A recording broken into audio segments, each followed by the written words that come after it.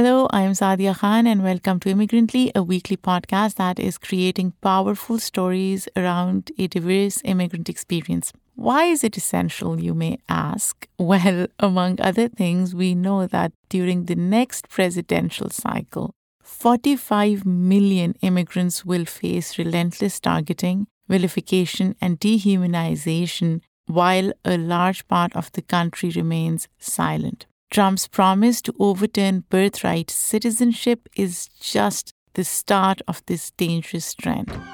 But this time, we are prepared to fight back, reclaim our stories, and debunk horrendous stereotypes. So, please help us spread the word by sharing our stories and work with family and friends. Maybe give us a 5-star review and engage with us so that we know we are making a positive impact in your lives. Click on the links to Apple Podcasts and Spotify and just give us a thumbs up. Or if you're feeling exceptionally generous, subscribe to our Patreon. You can find links on our Instagram.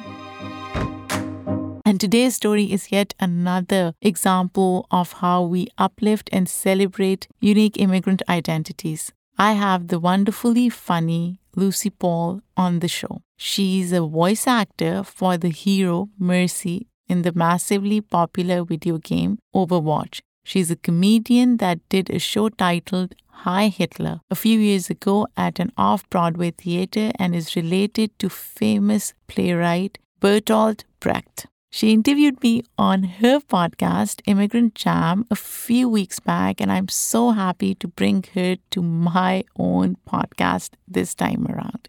In that episode, by the way, we talked a lot about letting people tell their stories, what it means to ask where are you from and what is home. In this episode, I want to get deeper into who Lucie is behind the work that she does. So let's get started.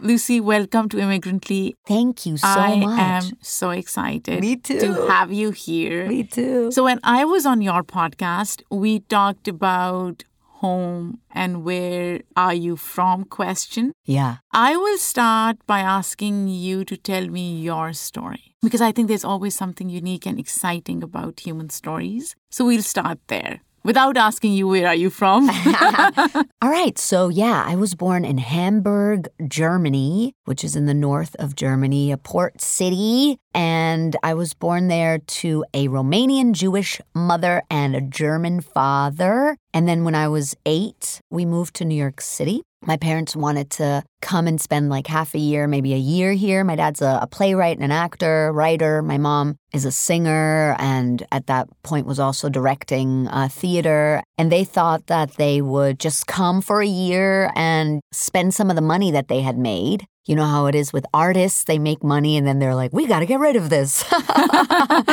And yeah, we moved to Soho, to Green Street in the 90s. And then a year turned into, 30 years now. And my parents fell in love with New York. My mother is Romanian, but when she was 14, they moved from Romania to East Germany. They moved there a week before the wall was built. So they were kind of trapped. So she spent her adolescent, formative adult years in East Germany and wasn't allowed to travel, and everything American was obviously forbidden. And so America was always, I think, this big question mark to her. And so she didn't get to go to New York until, I think, 1990 or 91, and fell in love and said, I want to live here for a little bit. And then my dad is from Bavaria, and his family was also displaced because of the war, and they were sort of refugees from East Prussia in Bavaria. So outsiders. Bavaria is a very strong culture of its own, and so they were sort of considered outsiders there. And I think my parents both always felt like outsiders in Germany in general. The fact that my mom's Jewish, contributes to that, of course, as well. And then they came to New York, and they fell in found love and found a home. So tell me, Lucie, when you came at the age of 8, how did your immigrant identity inform how you saw New York City or America in general? Because you were so young. Was it part of your consciousness? Were you even able to comprehend what was happening at the time? Well, I didn't want to move at all. My sister, 4 years older than me, really wanted to move, was excited, and I was kicking and screaming. Like, I had my little friend group, and, I felt kind of comfortable in Hamburg, and I really didn't want to move. And my dad always tells a story. He says that I said to him, how can I live in New York? I don't speak English. And he said, well, you're going to learn. And I said, no, that's crazy. I'm not going to learn. That's the craziest thing I've ever heard. How can I learn English? And then we made a bet. And then he was like, okay, if I win, you have to do this thing. And then I said, if I win, you have to get me a game for my Game Boy. I'm dating myself now. Well, I already said 90, so it's fine. And then he says that about half a year after we moved here, I picked up English within 3-4 months. I came to him and I said, Dad, I just wanted to say thank you for not lying to me because I learned English. And so I'll never forget the first day of school. I was late because we got to school and I didn't have the right vaccines. And so they said, you have to go to a doctor now and get these vaccines. Otherwise, you can't start your first day of school. So we ran. I remember running across Washington Square Park to this doctor and getting these vaccines. And I was wearing this bright red dress. I'll never forget any of this. It's so burnt into my memory. And then I'll never forget standing in the classroom, 4th grade, everybody staring at me. And then the teacher, Mr. Kuttner, started writing on the blackboard and said, this is how we write our 7s here. Because in Europe, you write the 7 with the line through the stem of the 7. So was he addressing you specifically? Yes. Oh my He was gosh. like, this is how we write our 7s here. That's intense. It was. I couldn't really understand him, but I remember him just drawing the 7, saying not like this, without the line through the stem. And then I remember this boy with really blonde hair and a plaid shirt and braces. Nobody had braces in Germany. And I remember his smile and he said hi. And I was like, oh my God, these Americans,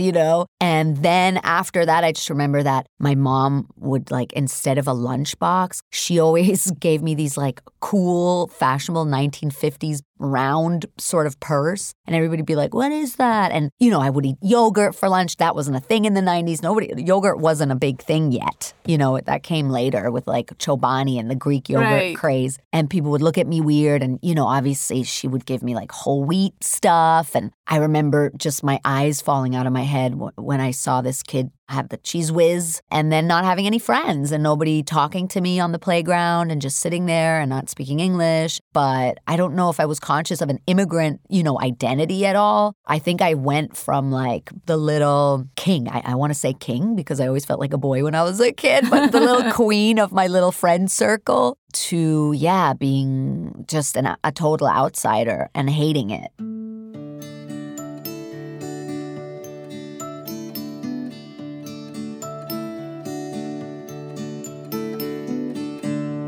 So I did some research on Reddit. I'm scared. And you mentioned you are grandniece of Bertolt Brecht. Yes. My grandfather was Helene Weigel's cousin, who was Brecht's wife. And that's why they actually moved to Germany from Romania. So my mother's father, my grandfather, was a German Jew. And in 1933, he was an intellectual. He was a professor of neuropsychology. And in 1933, somebody told him, you're on a list. And his sister was living in Romania. She was married to a Romanian man. So he went to Romania, not knowing that Romania would also be fascist. And that's where he met my grandmother, who was a Romanian Jew and a psychology student. And after the war, the communists took over. And then the communist regime changed in the late 50s, early 60s in Romania. So anybody that was kind of affiliated with the previous communist regime was blacklisted, couldn't work. And that's basically what happened to my grandparents. And so they fell into poverty. And his cousin, Helene Weigel, who was Bertolt Brecht's wife, Bertolt Brecht was already dead at that point, came to Bucharest, the capital of Romania, where my mom's family lived, and saw that her cousin was living in poverty. And she was a big theater star in East Germany. And Brecht, obviously considered kind of like the godfather of modern theater in a way, you know. And she said, what are you doing? Come back to Germany. You know, my grandfather obviously didn't want to come back to Germany. During the war, he was stripped of his citizenship. He was stateless for 4 years. You know, it was a painful sort of history. But he was already older at that point, and he wanted to work and continue working, as most scientists are like obsessed with their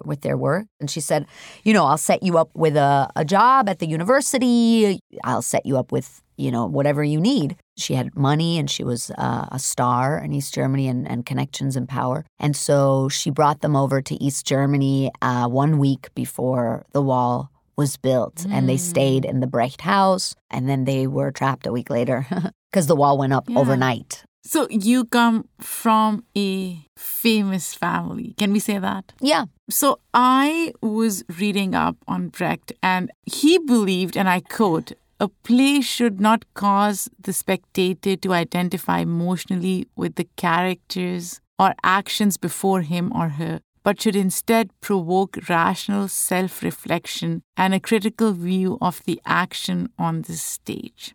Do you let any of Brecht's teachings influence your work? I think so. I mean, I think that anybody that studies theater comes across Brecht at some point. But of course, that having been in my family, I think not so much super consciously. Like, I don't think I ever sat down and thought like, okay, Brecht is what inspires me. But I've always been drawn to, you know, what you're describing there is this term that he coined, which is the Verfremdungs, which is kind of the like alienation effect. Like you break the fourth wall. It's not realism, not naturalism, which is a lot of what the theater here on Broadway, for example, is. A lot of realism. You know, if somebody's in a kitchen, they're going to be slicing a cucumber live on stage, you know. And Brecht sort of broke that, which was, you know, revolutionary and new for the time. And I think I've always been drawn to that. If that maybe is something that's a little bit in my blood, I don't know. But I've always been drawn to the more absurd. I've always been drawn to breaking the fourth wall. I think that's why I like stand-up a lot, because it's such a direct connection with the audience. You really have nothing in between you and the audience, you know? And I think that's also why I've always loved theater, not because I want to sit there and think this is actually happening, but because I'm sitting there knowing that it's pretend and I'm still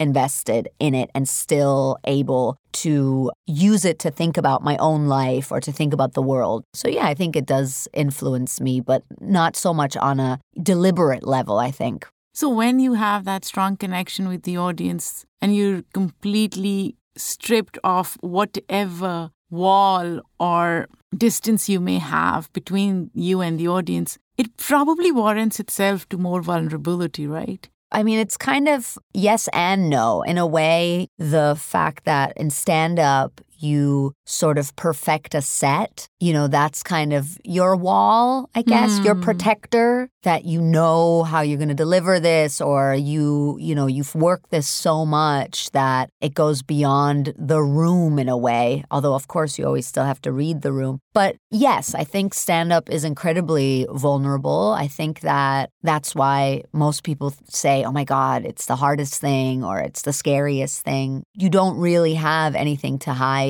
behind, and the truth of what's happening comes out pretty quickly. So yes, there is a lot of vulnerability. Talk to me about hard parts of stand-up. Has there been an instance where the joke didn't land? Yes. Oh, my God. If there hadn't been, then I'd be worried. I think every single stand-up will tell you this, especially the more experience they have. The times that you bomb are the most important times. Why? Because you learn, and also you learn what it means to you, why you're doing it, if you want to keep going with it. You learn about your joke or what you're trying to say. You're trying to say stuff, right? You have a thought. You think it's funny. You kind of work it into something that you think will make people laugh, and then you try it out. And, sometimes the room is tight and sometimes the joke is just not there and sometimes it's both. And you learn a lot about yourself as a performer. And the more you bomb, the more confident you get because you have that sort of in your bones. It's almost like, okay, how bad can this get? I'm not afraid because I think that fear is what sort of takes away from a performance or from being able to be vulnerable, right? So if you're too afraid, you're not going to be able to open up. You're not going to be able to really show yourself or be truly vulnerable because you're living in that fear. And the more you do something that you're afraid of or that seems scary, most of the time, the less afraid you become of it. Or at least, I always like to say, you learn to embrace the fear and do it despite the fear. So where does the pain come from then, if you've already conquered the fear? Well, I don't think it's about conquering fear. I think it's about doing it despite the fear. I think it's about like having the fear be a part of it. That, even if you say, okay, I've moved from one country to the next, and now I know how scary it is. Now when I do it again, it's still going to be scary. But I know that the fear is just a byproduct. I know how to deal with it. It's packed into my suitcase along with all the other stuff that's there. So you've just accepted the fear. It's part of who you are when you are performing, right? Yes, I kind of thrive off of it. So I'm someone that really loves unexpected stuff to happen on stage. I really thrive off of uncomfortable moments. I really like that. I have a hard time with things going the same way. That's why I love live performance because it's a different animal every night. And it is a true connection with the people in the room. And the room takes on its own sort of life during the course of a show. And that's why I also like hosting shows. A lot of comedians don't like the job of the host. I like it because you're kind of like the ship captain that can navigate through these like waters. And I think if you do it right, you can really kind of bring a room together and create like a magic that only exists in that room. And the next time it'll be different, And that's not to say I'm so afraid of everything all the time. And I think though with performance, I've just learned that whenever I feel too calm, I get worried. I'm like, oh, this is not good. I need to be sweating a little bit.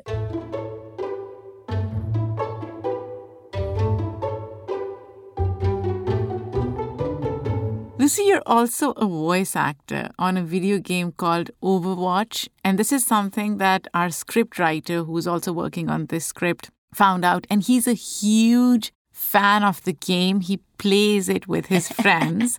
Awesome. And you voice one of his favorite characters. Cool. Mercy. Yes. And that's one of the main healers yes. in the game? Yes. Tell me about Mercy. So Mercy has become sort of an iconic character in the video game world for this character class of healers or support characters that exist in many games. But she's become sort of iconic. She's also become sort of iconic for the game because she has her catchphrase is, "Heroes never die." And it's become this like sort of iconic phrase for the game. She's an angel. She's a healer. She's a medical doctor. She's Swiss. Her real name is Dr. Angela Ziegler. She embodies sort of compassion, empathy, strength, and femininity in a lot of like interesting ways. I really love the character because on one hand, the character design is sort of video gamey, stereotypically sexy, big boobs, blonde, blue eyes, this like, in quotes, societally perfect face,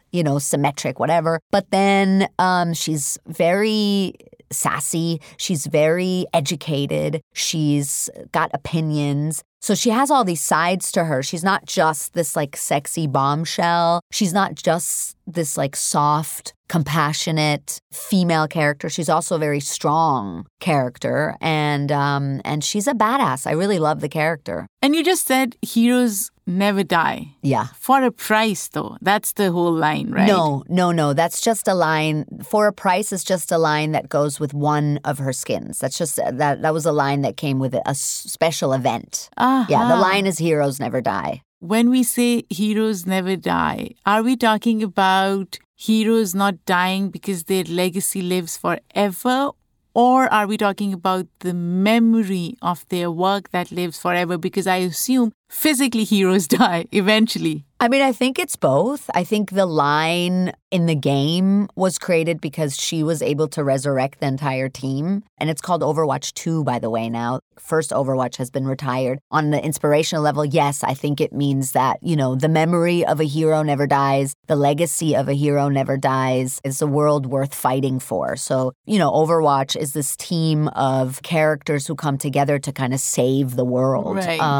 That line has meant a lot to players and people that know the game. I've gotten so many, messages and met so many people who have told me that was a line that sort of, popped into their head when a grandparent was sort of on their deathbed or something. And I think it's inspired a lot of people, but I think that it can be interpreted in different ways. Yeah. What does that line mean to you? God, I mean, that line now, holds within it 7 years of voicing this character, of traveling all over the world and meeting just incredibly amazing people who have told me their stories and opened up to me and a whole world of friends. And I mean, it means so much to me. It really is a whole world that opened up to me through that line. Talk to me about the industry itself, gaming industry.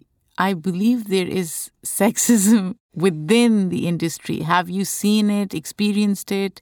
So I'm not deep in the gaming industry, but I obviously through this character have met so many gamers and I have heard so many stories. And yes, there's a lot of toxicity, especially for female gamers. It's really hard. The online world in general, I think we don't have to be gamers to know that online is toxic and that especially for females. I put out a stand-up clip, not too long ago, and you won't believe how many comments there are from males that are like, women aren't funny, this woman isn't funny. And it's like, that's fine, fair enough. Not everybody has to find me funny. But the sexism, the focus on the gender is extreme. And so, yeah, I think in gaming, it's really toxic. I think that there's a lot of female gamers that are trying to change things. I think that the companies, Blizzard, Riot Games, I think a lot of the companies are aware and are trying to make a big push to give platforms to female gamers. But yeah, I think that it's a big problem. I have not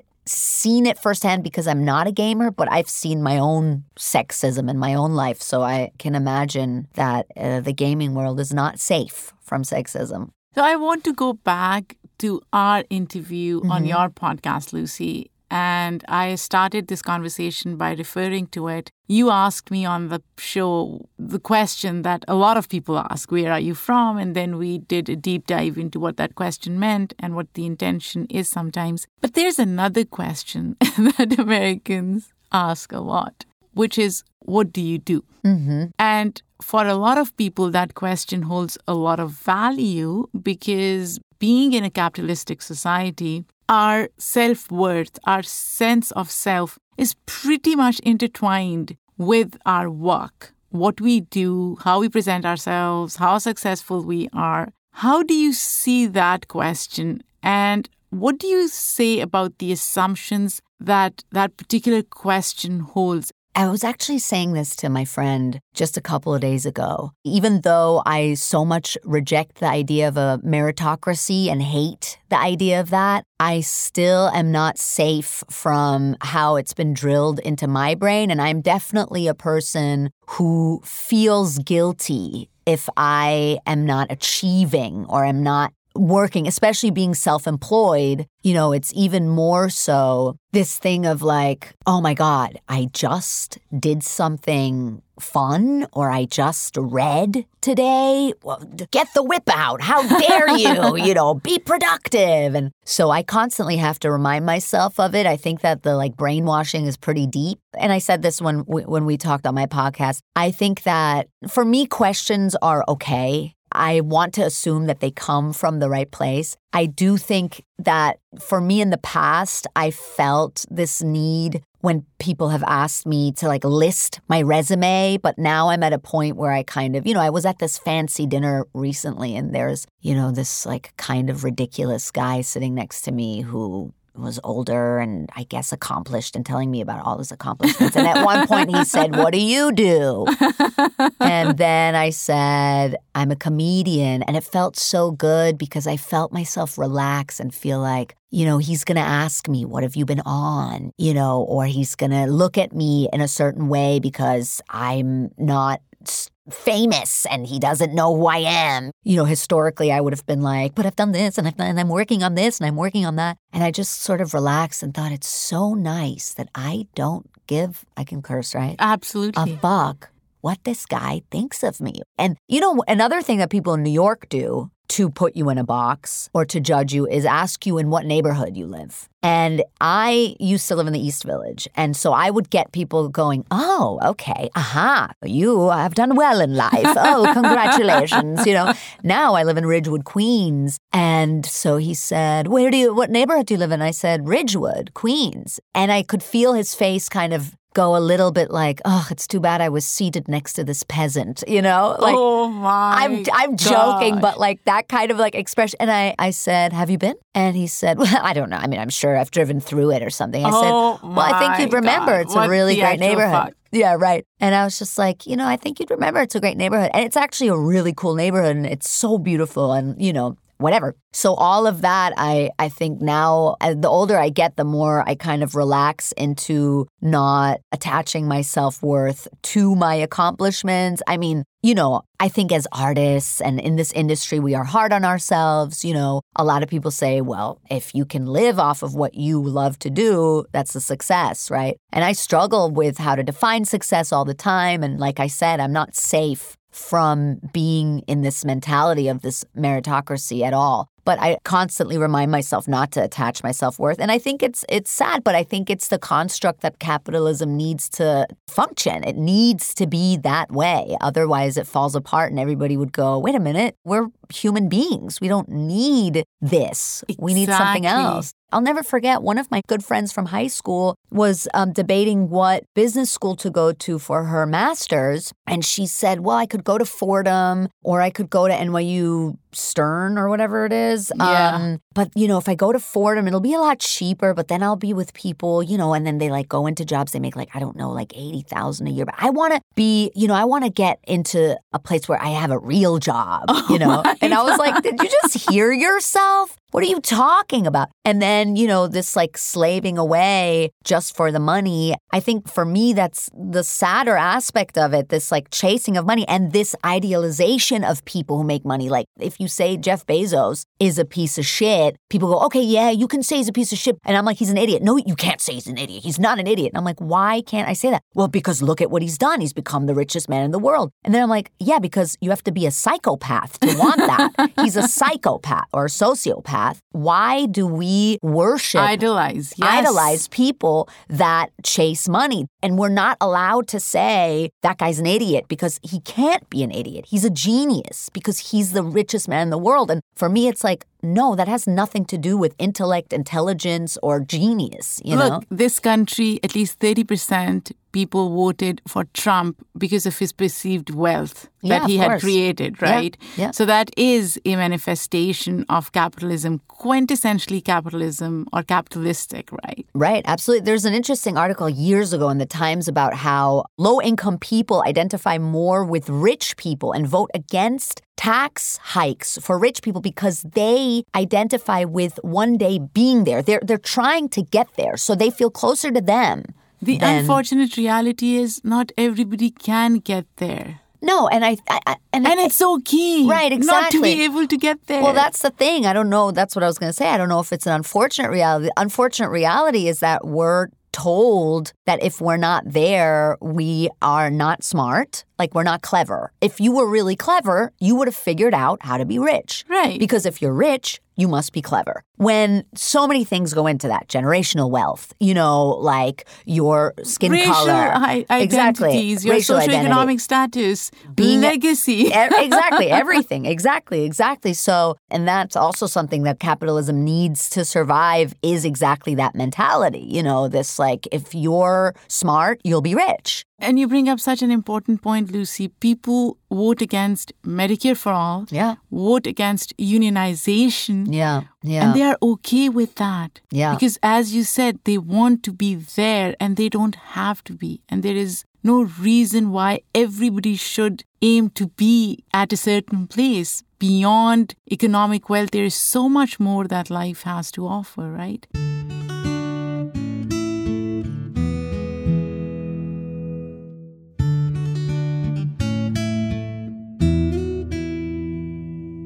I want to switch gears and I want to talk about a show that you did off-Broadway. It was your first show that you wrote, Hi Hitler, and I have a story here.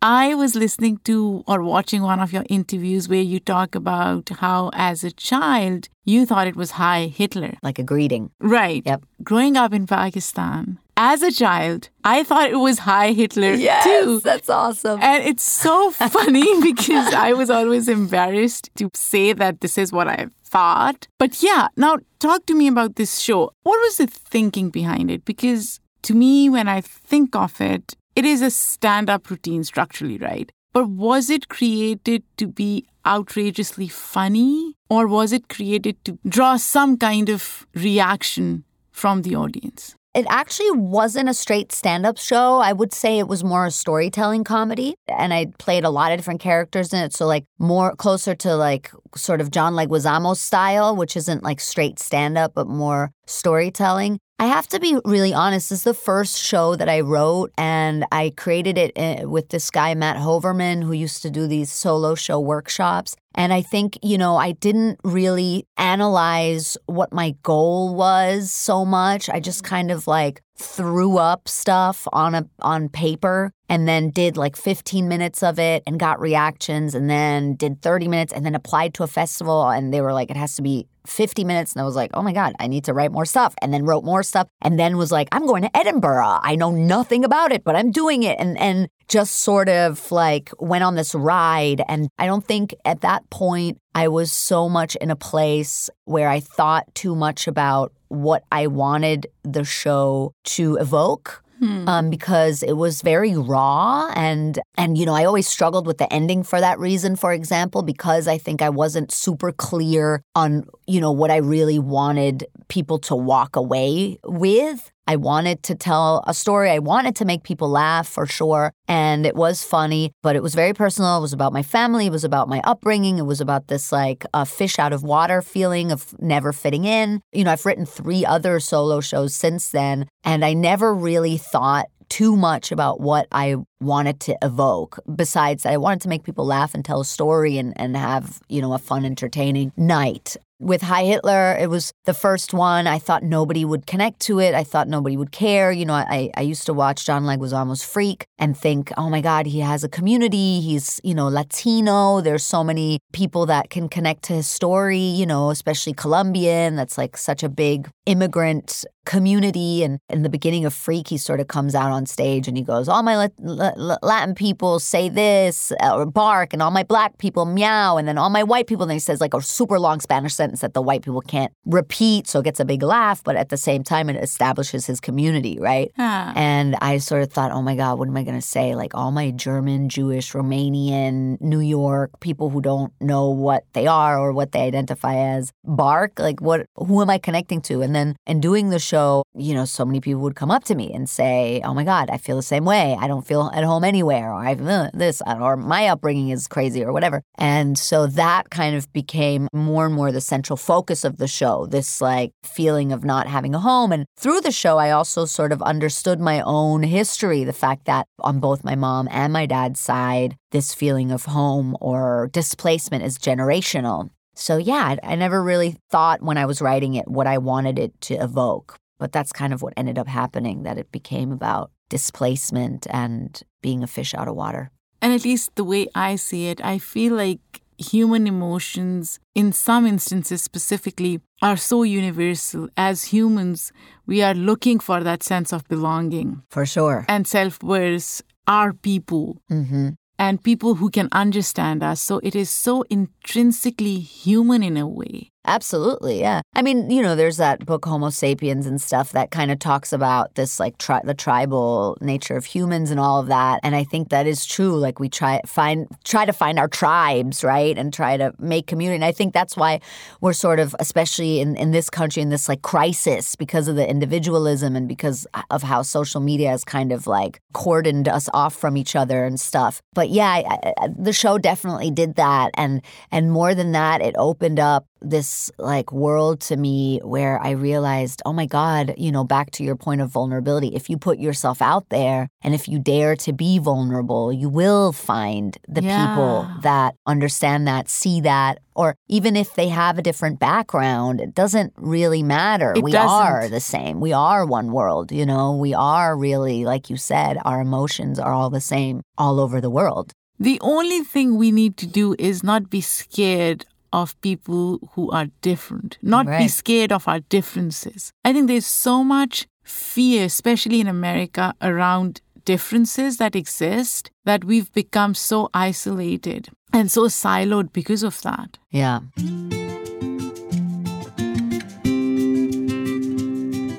So, Lucie, in the end, I just have one question that I ask all my guests. I don't have a rapid fire, unfortunately. If you were to define America in a word or a sentence, how would you do that?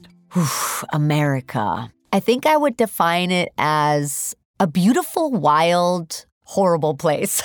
I like that. That's my sentence. A beautiful, wild, horrible place. I really like that. Where can people find your podcast? Where can they find your work? Yeah, my podcast, Immigrant Jam, that Sadia has been on recently. Very exciting. You can find anywhere you listen to podcasts. You can also find the videos on YouTube at Lucie Pohl, LuciePohl. You can find me on Instagram at YouLoveLucie, ULOVLucie. And then, you can take it from there. I have a live show in New York, which is also called Immigrant Jam, the first Friday of the month at Caveat. But if you go to Instagram, you can find all that there or listen to the podcast anywhere you get your podcasts. Thank you so much, Lucie. This was wonderful. Thank you so much.